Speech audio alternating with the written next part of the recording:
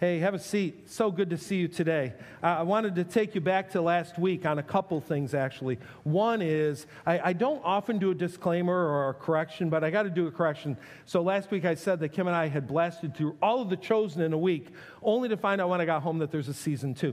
So we hadn't gone through all of The Chosen. We had gone through all of season 1. We're pretty much done with season 2 now. Yeah. But anyway, we watched that. So I just wanted to say that. You weren't a total vegetable. Just for fun, yeah. Then also last week, we get done with this service. We headed over to the river. And Jennifer Houston got baptized, and it was just a beautiful moment to be able to step into that little chillier water than we have had, but stepped into the water. And I love just before, because we waited until about noon and had some people show up, and we're standing there, and Jennifer hadn't told her husband Dave that she was going to get baptized. And so we're standing there, and this, for me, the perspective I have, this is feeling a little bit like Abraham and Isaac, where Abraham says there's going to be a sacrifice, and Isaac going, I don't see a lamb anywhere. And you could see Dave kind of looking and going, I know all these people, and I what's going on here? And then we said Jennifer is getting baptized. Tears flowed from his eyes. So it was just a beautiful moment to be able to celebrate that. I love baptisms, that chance to make that public declaration of faith. I'm glad that God asked us to do that, and we get to do that. And I'm thankful for the people that make it possible. Yeah, we get to use the Four Rivers Education Center as our spot to do our baptisms, and it's awesome. The place that we get to do that is like kind of on a river bend if you haven't been down there. And the thing about the river bend is that it generally likes to collect a lot of river things. If I'm being polite, river fish food, and it's nasty, so it can be kind of gross. And we have 3 people who all season long who have done a really great job of getting down there, sometimes a half hour to an hour early, to clear and then stay in the water to keep clearing and keep clearing. Yeah. Sometimes it's weeds, other times it's fish that have decided to pass on to the next life. Yeah. But that's John Dobson, Don Yost, and Jared Brooks. So just super big thanks to those guys for doing that. Just really, really appreciate that. Without them, people would come out of the water looking like something out of Little Mermaid instead of clean baptism. So. You got a corn maze coming up. Sounds fun. Yeah, this Saturday night, Julie actually set up an event for us to go to Heaps Haunted Corn Maze, and that was sent out in the weekend update. So you can use your update to register, or you can use the app, or you can use the website. We are asking that you register just so we have an idea of who's coming, but you're going to buy your own tickets. So there are links both in the update and in the registration form to buy your own tickets for the 7:30 maze. So we're all going to meet there at the big giant pumpkin outside of Heaps at around 7, and then we'll do the 7:30 maze. There are some other things that we're going to be doing on that night, so you might want to bring a little extra cash. You don't have to participate in all those things, but the 7:30 maze. One thing with that is there are limited spots, so we want you to get signed up as quickly as you can. If you get to Thursday and you go to sign up for the 7:30 maze and there's no times, please don't just pick a random time. Let us know. Reach out to someone from Revive to let us know that, hey, there's no more spots in the 7:30 maze, so because we don't want you to have to do it alone, right? Okay, because it's scary. All right, we want to do it with you, so we'll set up a second time where we can get someone else with you. But we're going to meet. We'll drop off there at Heaps at 7. Pickup is at 10 p.m. that night, all from Heaps. So it should be a good time. I had the best time yesterday. You were involved in being a piece of organizing that Shanahan cross-country meet yesterday, and it was fun. We have not been back to that park since you were a runner there. Mm-hmm. So to watch you organizing all that, putting that together was amazing, and a fun way to, I think, celebrate with our community. You did a great job. It was fun to see a couple of our runners had a great run again. We keep bragging on them, but it's really fun. So we had 18 teams there. Just a crazy amount of people. I got to see my high school cross-country coach, Coach Gummerson, came out to scout the talent that he's going to be having next year. And I got to read off the people who medaled in that race. And Vaughn medaled in the varsity boys race. Henry medaled in the open boys race. So, yeah, I don't know. I keep giving those guys shouts because they've earned it. Like, they've done a lot of hard work, and it is really cool to have the community influence. And Vaughn even put up with a surprise attack. People had to thought that I was a crazy person yesterday, because my varsity girls came up and they spray painted my hair red, and they put red crosses on my cheeks. So I look like this maniac. I'm drenched in sweat because I had been the pace horse for the back mile of a few of the races. And I came up after Vaughn's race had ended. He's talking with a friend of his and a parent. And I just, without him knowing, scooped him up upside down and started walking away. And I heard the parent in the background go, okay. So they put up with a lot, which is why I keep giving them the shouts. So yeah, great job. That was a lot of fun to have. So. Your update this week really focused in on the topic of this series and the topic of today. Today we're talking about the different kinds of Bible translations that are available, why use what version when, all that sort of thing. But we tried to send you links to a whole bunch of different Bible tools and versions and things that could be really helpful to you. I'm curious, of your favorite Bible tools, what do you turn to most often? We talk about listening to dwell, and I do that pretty often in the car. But when I'm actually sitting down to set up a teach for Sunday or Wednesday night, one of my favorite tools is blueletterbible.org. They have a ton of commentaries, and the thing that I like doing sometimes is reading the version that I'm going to present with a commentary from another version. So I might be reading like the ESV, but a commentary from a Bible scholar who is commenting on the King James Version or something like that. So I kind of get to see what I'm going to share with them, but have multiple perspectives without switching my brain's focus from the version that we're reading. So tons of options, though. Tons of different ways that you can find out more about the Bible. And then study Bibles. I love study Bibles. Some of you still walk around with a paper Bible. If I were sitting in church, I'd have a paper Bible because it doesn't send messages while I'm reading. Inevitably, if I'm looking at my phone, a text message, something comes through, and I'm like, do I dare look during church? Yeah, right, exactly. Always entered. Anyway, so I like paper, and some of them are really thick, and it's not thick because it's got a bunch of extra print stuff or big letter. It's because it's got the commentary that goes along with it. So what's your favorite study Bible? What do you like to use? I guess I wouldn't say favorite. It's just the one that I have. Okay. Before they passed, my grandma and Grandpa Fry gave me they gave as a Christmas gift one year, they gave all their grandkids a John MacArthur ESV study Bible with our names on it. So that is the commentary, of all the Bibles that I have, that is the commentary version that I have. And it does a great job. I mean, it is, like you're saying, it's a thick one because there's about a third of the page is the actual text of the Bible, and then 2/3 of the page is notes. Yeah. And it's not all just like the musings of John MacArthur and his team. A lot of the notes are literally, this verse is a reference to the Psalms. This verse is a direct reference to something out of Isaiah. So you get to see the context in which Paul or any of the other writers are giving, which is great. The thing that I love about that is when I bring that to my Monday night small group, it makes me sound really smart because I can just sit there and read it. But it also, the commentaries help to have because it gives you context for what was happening in the current time. So if I was to say, for example, if we went to Arizona today and I mentioned Lower Wacker, the Bean, and Portillo's, people from Arizona would be like, what is wrong with you? But we all understand that's Chicago. They'd understand because they moved from Chicago. No, that's true, yeah. But still, it's important to know the context of the time. So this week, we were in Romans chapter 3, and we got to verse 13. It says, their throat is an open grave. They use their tongues to deceive. The venom of asps is under their lips. If you're just reading that, you might be like, what the heck? Is that just some imagery? Like, what's going on here? But then you get into the commentary, and the commentary shares this would have been a visceral image for the people in learning how to be careful with their words, because it's a reference to a grave site. So when someone died, the body would be laid to rest, and they'd put it in a tomb, roll the stone in front of the tomb, not just to block the literal image of the dead body, but to prevent the smell from escaping. So when you're hearing that the venom of the asp is on their lips, they're literally talking about people, sharing like this nastiness of their heart and that smell. The words of their mouth are really sharing what's on their heart.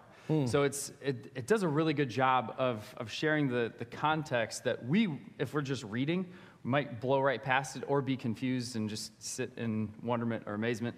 But so having those commentaries for those little pieces can really make a big difference. I love study Bibles. Kim gave me the NIV study Bible for our wedding in back then, 1985. The NIV at that point was 1984, so it was a brand new that edition, I think it actually came out in 73. But anyway, I love the study Bible, and two things on that. One is, I'd encourage you, if you have a study Bible, look at the verse first and really sit on the verse before you go find the explanation. We believe in something called the perspicuity of Scripture. Perspicuity means it's understandable by anybody that brings a sincere heart to it, and the Holy Spirit is guiding them. And so don't think that, well, that guy's smarter, so I'm going to go and listen to what she had to say, rather than taking the time to stop and say, what does the Word of God have to say? Don't run too quickly to the notes. I think that's really, really important. And the second thing is to remember that the notes are not inspired Scripture. I know that may seem obvious, but Scripture is inspired. The notes are comments by human beings who are not inspired by God. So the note is there, and it may be great, but you also have to check and see, do they really know what they're talking about? I think for the most part, they've done a great job with them, but you still always have to remember, it's a human perspective on this. Yeah. So I'd like you to get the Word of God. We're going to go to communion first before we break into the message today. And we're continuing through Psalm 119. Today we're going to do verses 97 through 112. In there you're going to hear one of the more familiar verses from the Bible. I'll let you listen for it and find that. But listening again to this psalmist's love for the Word of God and love for God Himself and how the two play together. Let's listen for that. Oh, how I love your instructions. I think about them all day long. Your commands make me wiser than my enemies, for they are my constant guide. Yes, I have more insight than my teachers, for I'm always thinking of your laws. I am even wiser than my elders, for I have kept your commandments. I refuse to walk on any evil path, so that I may remain obedient to your word. I haven't turned away from your regulations, for you have taught me well. How sweet your words taste to me. They're sweeter than honey. Your commandments give me understanding. No wonder I hate every false way of life. Your word is a lamp to guide my feet and a light for my path. I've promised it once and I'll promise it again. I will obey your righteous regulations. I have suffered much, O Lord. Restore my life again as you promised. Lord, accept my offering of praise and teach me your regulations. My life constantly hangs in the balance, but I will not stop obeying your instructions. The wicked have set their traps for me, but I will not turn from your commandments. Your laws are my treasure. They are my heart's delight. I am determined to keep your decrees to the very end. Father, as we turn to communion today, we do, as we do so often, come into your presence, aware of your presence, and we know also the condition of our hearts, and that perhaps the sin we have committed or the sin we harbor, the attitude we bring to the moment, the actions of the week are not consistent with a person who claims to have love and full devotion for you. And we come to this point every week to be able to reflect and ask, God, is there anything between me and you? If there's anything I've said, done, thought, if there's any motive that is not a pure reflection of who you are. And if any of that is the case, God, right now, we confess that sin to you. We confess it, knowing that you are the forgiver, that you have the ability and the right to forgive our sins. We receive that forgiveness and we celebrate that forgiveness as we walk this morning to communion. In Jesus' name, the one who made all of this possible. Amen. For whatever job you have in life, I suspect you received some form of training, whether it was just a simple 30 minutes, this is the way to do the job. Maybe it was an apprenticeship or a trade school, you got a degree, whatever it might be. You went and got some form of education, believing that what you learned there would give you everything you needed to do the job. And then you showed up at the job pretty much on the first day and went, wow, there's a whole bunch of stuff they didn't train me. What am I supposed to do? And we know that the majority of life is really on-the-job training, that we learn as we do. That's the way it works. So same is true with pastors. You go off to seminary, you think you're learning all this great stuff. You show up the first day at church and you realize, wow, nobody wants to talk about Hebrew. Nobody wants to talk about Greek. But there's all this stuff that we do need to work through. And one of them is, how do you make decisions as a group? How do you go about making good decisions? And what's the process of leadership for that? So you go all the way back to mid-90s. We're at a church building over on Black Road. The church building was built in 1968. And when they built it, they put in really great orange carpeting in 1968. And I think it had had a couple cycles of being popular again. But by 1995, it was pretty out. It was still in pretty good condition nonetheless, except for in areas where the sun, like in the foyer, the sun shone through the window and it turned that a completely different color. I mean, it was just really, it was you can't even describe what that color was. It was so different than the orange. And so our church agreed. We were in agreement. We got to replace the carpet. I mean, it was just exciting. We're like, let's do this. And so we formed a task force. Task force was a way of not using the word committee. We had a task force. We were 90s, man. And so we got the task force going, and then they met with decorators, and they got ideas, and they landed on one, I thought, really beautiful selection. It was kind of a mossy green. I suspect if you go to the building, you'd see it there today. It was a really attractive carpeting. And we had, in those days, we had quarterly business meetings, and the church needed to vote on the color of the carpet. And so we put the sample up there, and we said, any questions? And there weren't questions so much as comments. Lots of comments, not particularly nice comments that are still seared in my brain, ears, and heart. And it went on and on and on and on. I'm like, okay, well, get used to it, because this is the one we're going with. And shortly after that, almost every person that was involved in that task force came to me and said, if you ever want to make a decision again, please don't include me in another task force. I don't want to be a part of it. It was at that point that I realized that when you're making decisions involving taste, you don't ask 60 people. You just don't do it. To the point that when this building was built, 2 people made all the taste decisions, and their names weren't Dennis and Kim. It was nice and small. It's a beautiful place, but you don't make taste decisions with 60 people sitting in a room. So why do I talk about old carpeting today? Because I think it's possible when we talk about comparing translations of the Bible, it's possible to think that this is all about taste. It's all about personal preference. I love Old English, hence King James.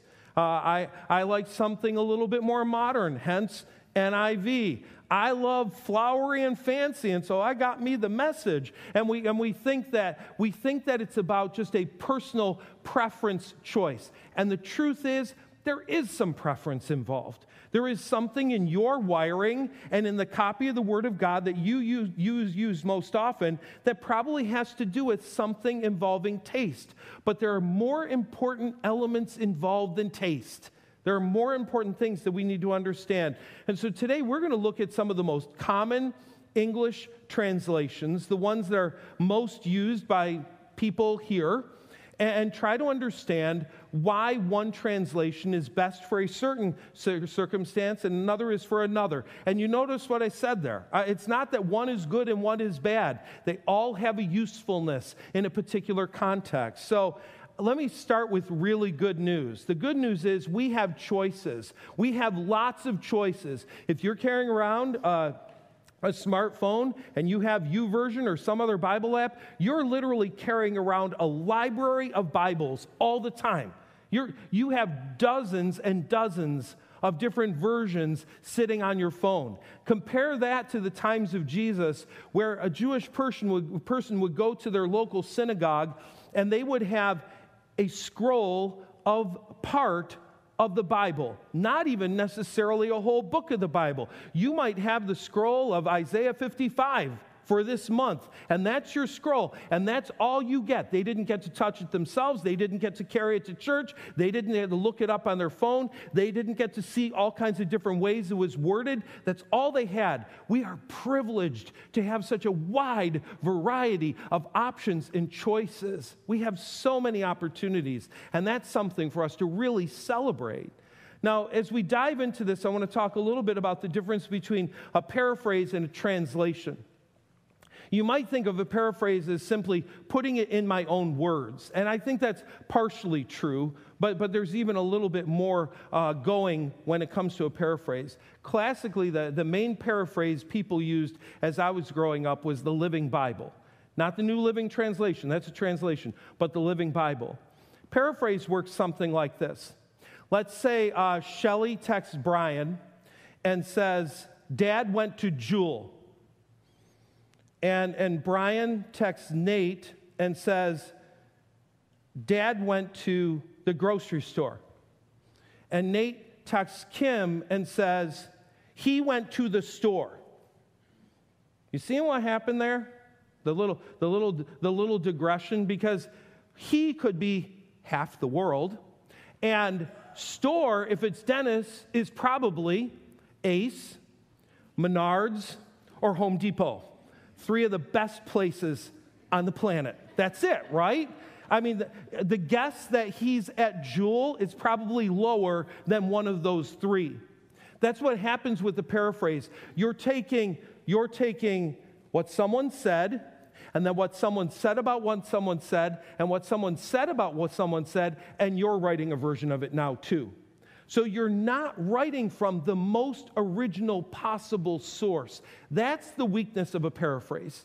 What's the source? The translation is going back to the earliest possible source and is saying, this is what that particular text said. That's why a translation is stronger. So what are the issues that matter when it comes to a translation?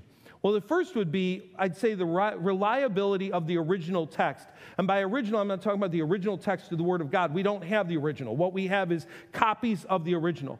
But what's the earliest, best text possible? And I'm going to write a translation from that. So, just putting this out there, King James was written in 1611, which means 1711, 1811, 1911, 2011, 400 years later. A lot of discoveries have happened in that time textually, and it's not based on the earliest, best manuscript. So I'm wanting the earliest, best sources from which I'm writing.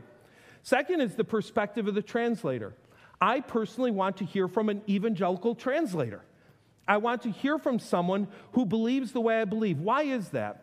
Well, we would all love to, I said this last week, we would all love to claim objectivity. Nobody's completely objective. You don't even know your prejudices for the most part. They're baked into you by experience. You don't know why you think you do, why you like what you do. There are things you automatically assume that you don't even know until you get outside of your universe. And so I want to make sure that the person that's writing this is coming from an evangelical perspective, in my viewpoint, translating, not writing, translating this. The third is the agenda of the publisher. Sadly, in modern publishing, most of the control is in the hands of the publisher, not the author. The author very often doesn't even get a chance to choose the title. They will literally be told, I know lots of authors, they'll literally be told, we don't want that in this part of this book. They've eliminated some of the most important stuff that needs to be said. It's too long, we want it out, we don't agree with that concept, we're cutting it. You need to know what the agenda of the publisher is. And publishing houses, even Christian publishing houses, have agendas. So what's the agenda of the publisher? And then finally, you need to know the translation process. And this is where we're going to camp for a moment. There are 2 basic ways to go about translation. One is called essentially literal. This is a word-for-word translation, and it's considered a formal style of translation. The other is called dynamic equivalence, and it's more of a thought-for-thought translation. and I would call it more functional. So you're reading a dynamic equivalence, it feels like American English. You're kind of reading it going, this feels like the way I would have written this, or someone I know would have written this. That's the difference between the two. If you look at the introduction of the New Living Translation, they say this: a dynamic equivalence translation can also be called a thought-for-thought translation, as contrasted with a formal equivalence or word-for-word translation. So those are the two basic philosophies behind translation. So I'm going to put a bunch of acronyms up here and give you an idea of where things fall. You have essentially literal, mixed, dynamic equivalents, so they don't have them on either end, because they're going to put paraphrased or paraphrastic way over here toward this end. So essentially literal, you see things like King James, you see New American Standard, you see English Standard Version. Those are primarily what we would call word-for-word translations. They've gone to the text, they've said this is the best English translation of the word that appears there. You see that in the middle, dynamic equivalence. This is thought for thought. That's where New Living and Good News Bible, those types of Bibles fall. And then you have the NIV that has a foot in each world. So sometimes the NIV is pretty word for word, and sometimes it's saying, the best way to go here is a little bit more dynamic equivalence, thought for thought versus word for word. Come on over to very paraphrastic.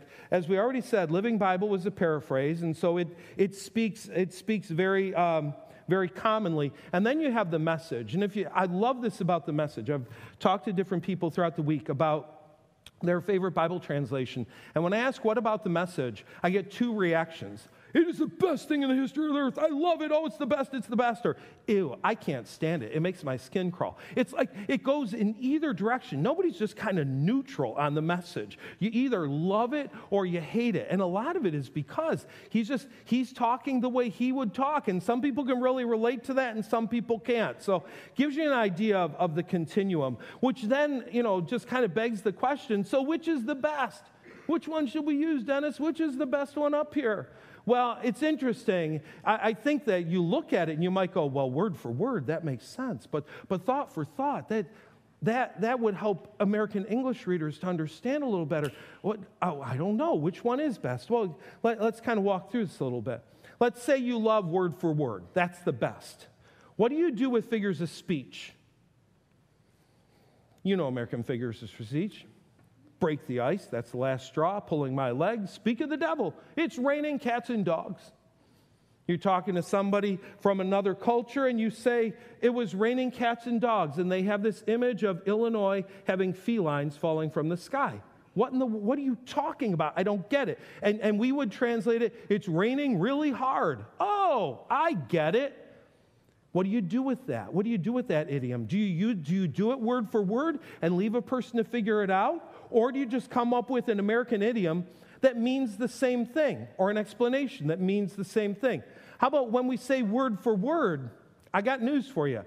When people claim it's word for word, here's what it's not. Word for word order. If you've taken Spanish, French, or any other language, you know that they don't like to do things the same order we do. We like our noun, our verb, and our direct object in that order. And we'll put in some spice along the way, but we want that order. You're reading Spanish, you're reading French, you're reading Greek, you're reading Hebrew. They just mush the words all over the place. It doesn't have the same way of working that we do. In Greek, very often they put what they consider to be the most important word in the sentence first, so that you know this is important. And in English, if you read that word for word in English, you'd go, man, this person can't talk. So even when somebody says word for word, it's not necessarily word for word. They're bringing it over to an English structure. I'm not even going to get into this whole thing today, but I just want to put it out there. What do you do with man? What do you do with mankind? What about women? What about people? All that sort of thing. What do you do with that part? And finally, is it understood by the reader? You may have the best word-for-word translation, but if you can't understand it, what do you do with that? So these are all things that we need to think through. Now I want to give you some biblical examples of major translations so you can see kind of what happens as you're working through this. And as you do, you might start to see why one is better in one context and another is better in another. So You go to 1 Kings 2:10, it says, David slept with his fathers and was buried in the city of David. Let's see if you can do this better than the first service. What do you think the Bible means when it says David slept with his fathers? Oh, that's amazing. You need to teach the first service. I mean, they're all like, I don't know. What's the wrong answer? Yeah, he died. He died, obviously. NIV 2011, and there's a difference between 2011 and 1984. NIV 2011 says David rested with his ancestors. NLT says David died and was buried. So you look at it and go, to me, American English, NLT makes perfect sense. Here's a question, though. By not using the literal word, do we miss out on a picture the Bible might be trying to relay about death? Slept. Rested. Are we missing something, perhaps? I'm not saying we are. I'm asking. I said 1984 and 2011 are different in NIV. Notice what they do here. David rested with his fathers. David rested with his ancestors. So you're starting to see the gender agenda take place there, where they're pulling out father and they're going toward just a more generic, he slept with people instead of he slept with his fathers. Yeah, what do you do with that? Judges. All that generation were also gathered to their fathers. So I have this friend in St. Louis. We were on staff together, and he had the responsibility of preaching on Father's Day. This is not a pastoral fabrication story. He had the responsibility of preaching on Father's Day, and he was going to preach from Judges 2:10, the importance of being gathered to your fathers. It's important to spend time with your fathers. It's important to listen to your fathers. It's important to love your fathers. And I said, Tim, it means they died. Do you still want to preach that message? Is that still the way you want to go after that generation had been gathered to their ancestors? After that generation died, it was over. But is there something that we gain from being gathered to those that have gone before instead of just dead, period, end of story? Romans 13:4. For he is God's servant, talking about government authority. He is God's servant for your good, and if you do wrong, be afraid, for he does not bear the sword in vain. For he is the servant of God, an avenger who carries out God's wrath on the wrongdoer. There are a couple things going on here. One, the sword does not bear the sword in vain. NIV 2011 says, but if you do wrong, be afraid, for rulers do not bear the sword for no reason. Okay, that helps me understand vain. I like that, right? NLT, but if you are doing wrong, of course you should be afraid, for they have the power to punish you. Is there not a different implication of bearing the sword and punish? Bearing the sword could be death penalty. Punish could be another ticket for blowing off that stop sign. There's quite a difference there. And then let me just throw in the message just for a kick. The police aren't just there to be admired in their uniforms. The little bit of problem I have with this is police is one small segment of government authority. And if this is the only Bible you were reading, you might think that it's a commentary on cops and not a commentary on government all along. Cute, fancy, love it, just Then you have this other issue, end sentence, who carries out God's wrath on the wrongdoer. Ooh. Wrath, God's wrath. God angry? I don't know if I want to deal with that. So NIV goes, they're agents of wrath. And then NLT says, for the very purpose of punishing those who do wrong. Do you not think that we need to struggle a little bit with the concept of the wrath of God? As opposed to just, you might get punished if you blow off that sign. Mark 2, I don't want to spend a lot of time on this one, but the last line is talking about Jesus doing miracles. It says, how are such mighty works done by his hands? Both the NIV and NLT don't mention the hands at all. They just say he does miracles. Are the hands important? Were the hands important for the performance of the miracle? I'll tell you what, hearing that Jesus touched a leper, to me is a big deal. He didn't go, stay over there, zing. He touched a person that anybody else would have said, run for your life, cover your mouth, we might get it too. In John chapter 12, Jesus is talking about his death. Now my soul is troubled. NIV says, now my heart is troubled. Message says, I'm shaken. I think the subtlety of the word soul says what? We're composed of more than just one thing. Body, soul, spirit. Heart and soul are not necessarily the same thing. I is not necessarily an expression of my soul. Those words just might matter. Does every word matter? Well, I kind of like what Jesus says. Man does not live by bread alone, but every word that comes from the mouth of God. Not just the thoughts, every word, every word. Is it possible that in not translating every word or looking at every word, we lose meaning and we lose intention? We lose something there. And I'd further wonder, in an attempt to accommodate for modern sensibilities, are we missing the meaning and spirit of the word? Is there a softening going on that removes what God is trying to say to us? So having said all that, we come back to the question, which is best? Which is best? And what I believe is different versions are best for different situations. Think that if you're trying to get back to what was the original word, head over to ESV. Head over and try to understand what's going on there. If you're spending time in devotional thought with God, the message is phenomenal. If you're a newer believer or you're just trying to understand the Bible, I love the New Living Translation. And I say newer believer, it's the one I primarily use because there's something there that I get something from the Word of God when I'm listening to that.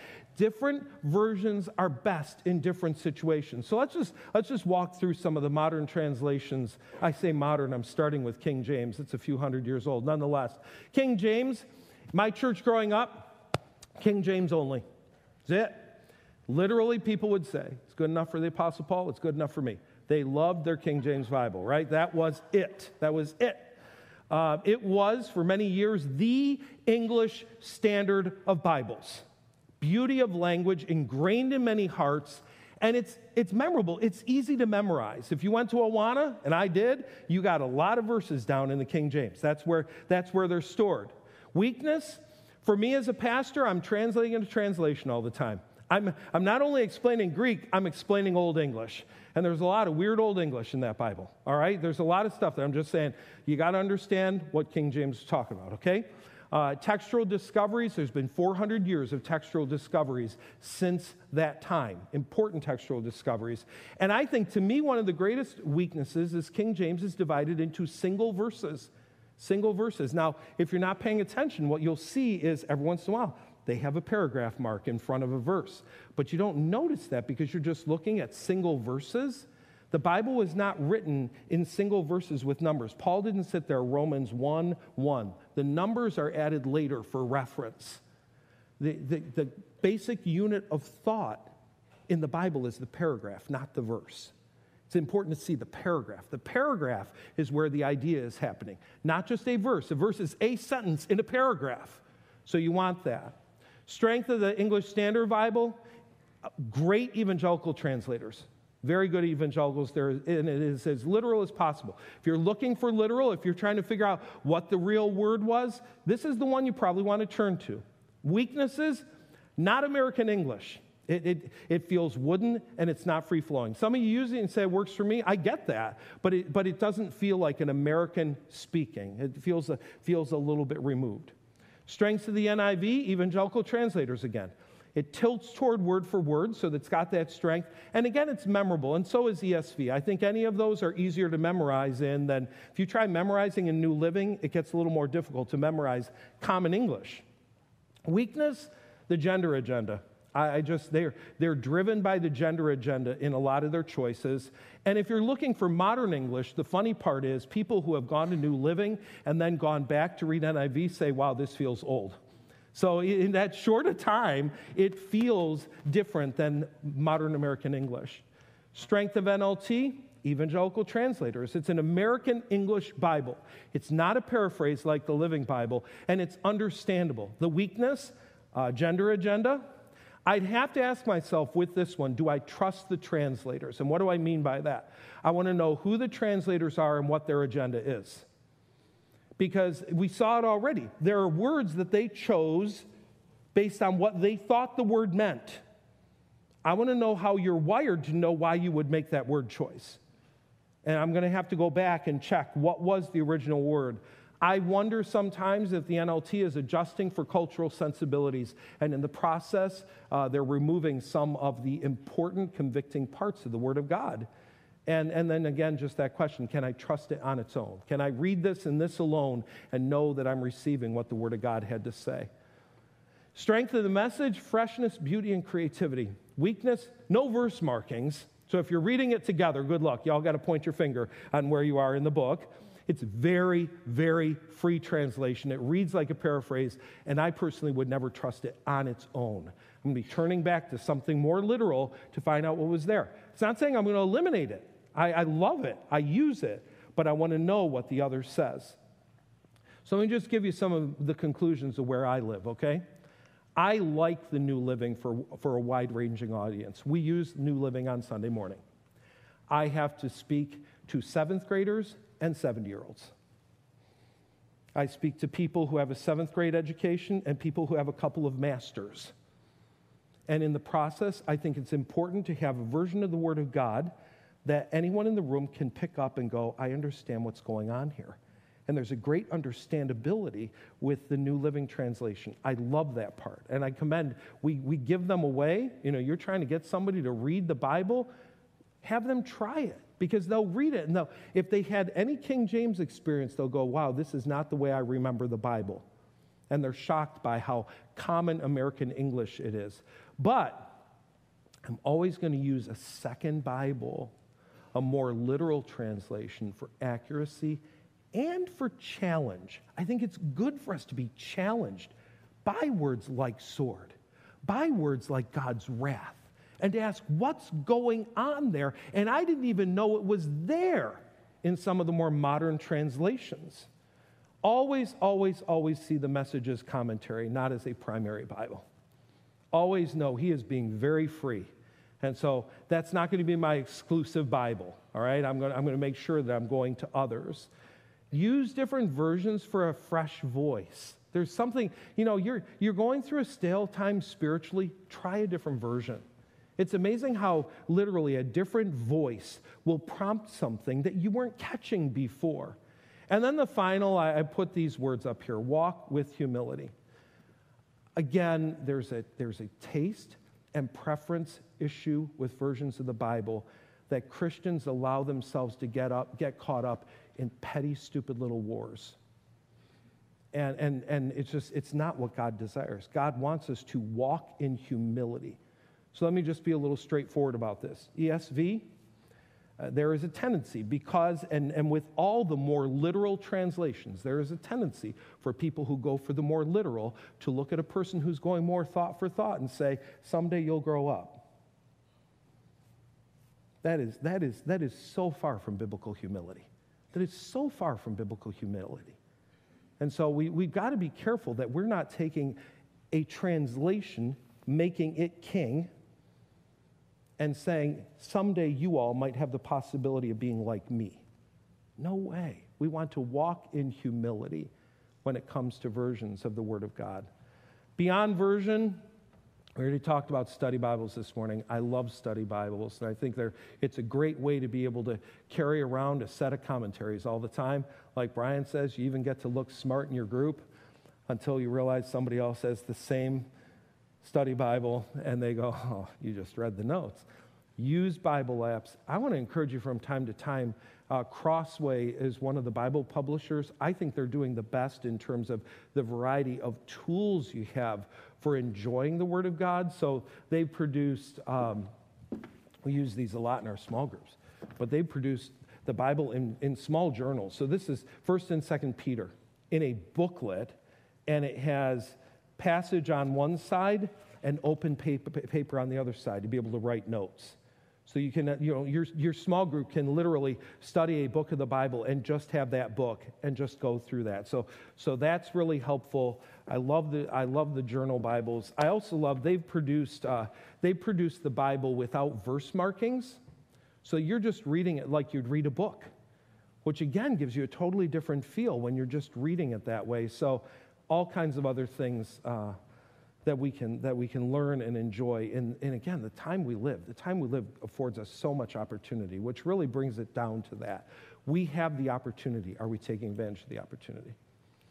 Bible says it clearly, to whom much is given, much will be required. Nobody in our generation, as a devoted Christ follower, should be saying, I don't know what the Bible says.